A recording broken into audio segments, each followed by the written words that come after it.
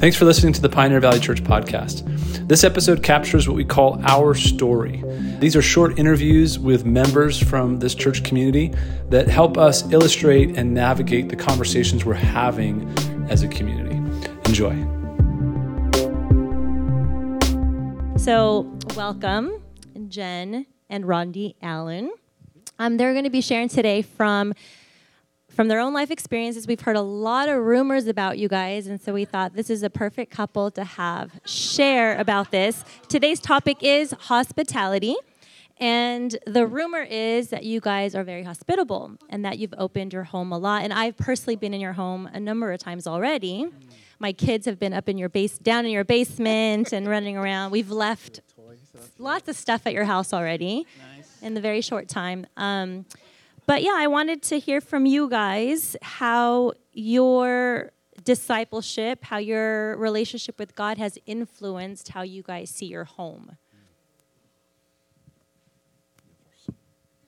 I can't do this without crying. Where's my water? I know. That's exactly. I think about I grew up in a very broken home, where I didn't feel welcome in a lot of places. And so I think, that when I became a disciple, I was asked to leave. They said, you really need to leave the home you're living in. But it was like the place, this woman was like my mom. It was Isaiah's grandmother. And I had just moved in there a few weeks prior. But it wasn't a really healthy place. It wasn't her. But it wasn't a really healthy place for me. And I remember sitting with them as they were studying the Bible with me, and they're trying to convince me to give up this thing. And I didn't want to give it up. And so then they told me to go in the woods after a few hours of trying to convince me, because they couldn't convince me. They said, well, maybe God can convince you. And so I did. And I remember saying, okay, God, I have $300 to my name. I have no job. And you want me to move in with people I don't know. And you want me to give up the home right now where I feel like this is the only person that's my mom. And I said, all right, God, I'm going to trust you.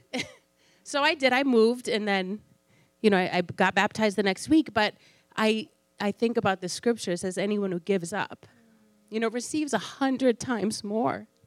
And so I feel like what I have to give, the space that I have to give, and then the opportunity to help someone else feel welcome, what I received in the kingdom, it's a gift. It's an honor to give what I have when we didn't have a lot.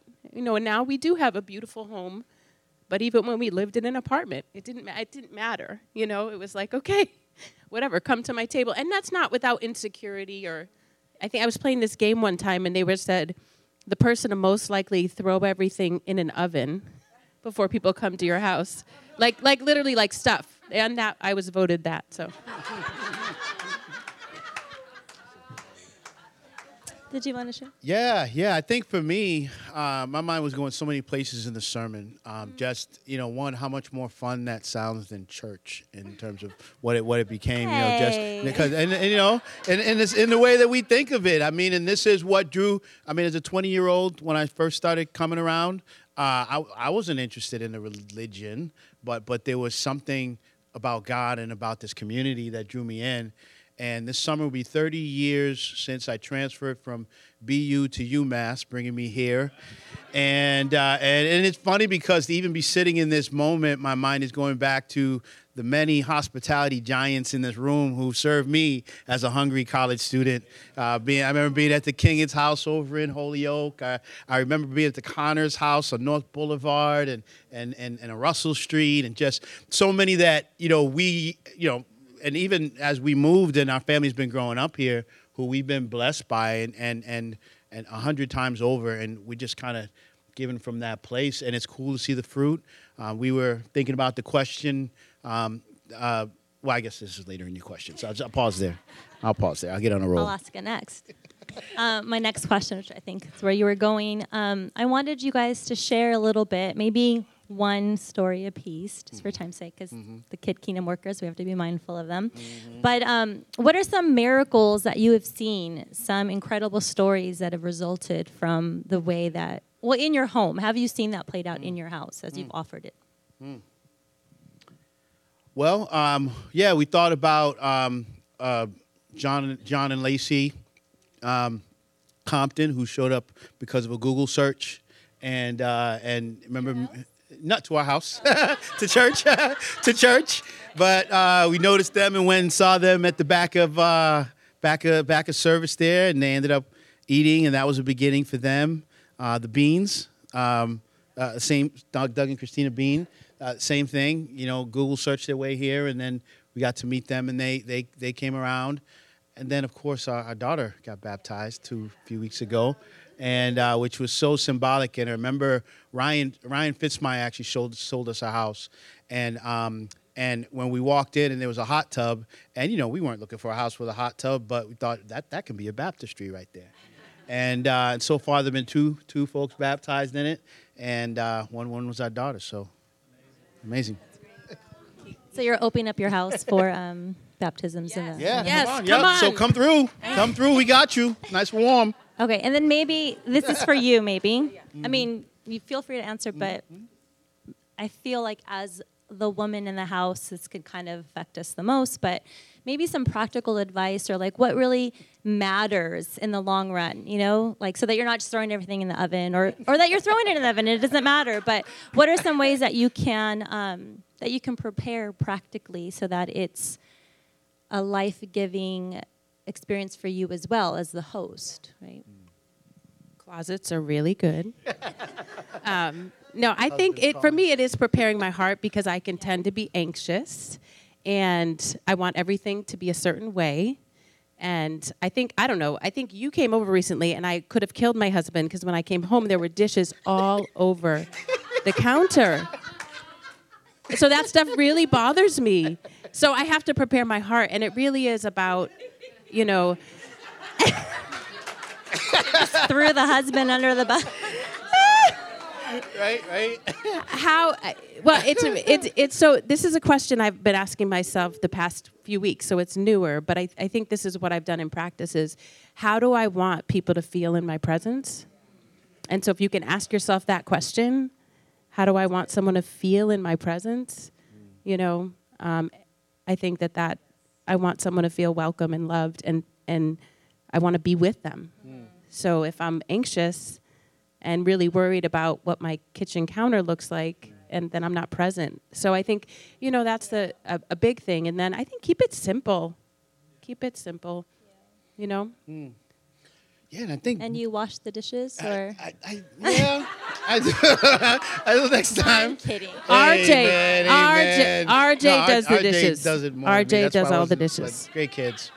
But actually, it's interesting. Like Jesus, as was talked about in the sermon, was so great at hospitality and yet was homeless. Yeah. And how does that happen? It's an attitude. It's a mindset. It's creating space and being present and listening and so much. I think we are blessed. This is a congregation that has many people with beautiful homes. And I remember in the times like we had a part with the anxiety, the comparison, the oh my gosh, I barely got my table's barely big enough. But it's not about that. It's about the spirit that we show up with. I love, remember that episode of The Chosen? We watched a lot of that this week. And there was this one where Peter was asking Jesus how much wood should he chop for the night at their camp. And he said about 5 days worth. And he said, we're only going to be here 2 days. He said, well, we want you to leave some more for the weary traveler that will come along. He said, you don't need a home to be hospitable is what he told him. And so it's that spirit. It's not about the physical place. Yeah, I love that. Yeah. And lastly, if you guys can encourage our brothers and sisters of all stages of life, those with beautiful big houses, those with little houses, those with no houses, apartments, with 20 roommates, campus singles. What's one practical step they could take this week that would be maybe less intimidating and just easy to do, implement? Just having that spirit of presence, just that you could be hospitable and homeless like Jesus, right? It's just the attitude, the presence, the making space, the inviting people into a space.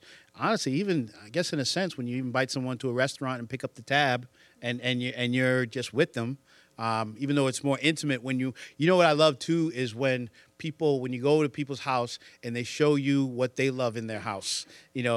I don't know, plants, fish tank, the bike path, the whatever, just sharing, oh, look at this thing I got. And I think, you have a favorite something in your home that you could share with someone that would appreciate it. That's something I think of. Pasta is really cheap. Pasta's cheap. At Aldi's, it's 97 cents. I bought some yesterday. Yeah. So you could do that. And I think it doesn't have to, you could do dessert. You could do it before lunch. You could go for a walk. That's a really good idea, too. Cereal in the morning. Or cereal in the morning for breakfast. Yeah. Thank you so much.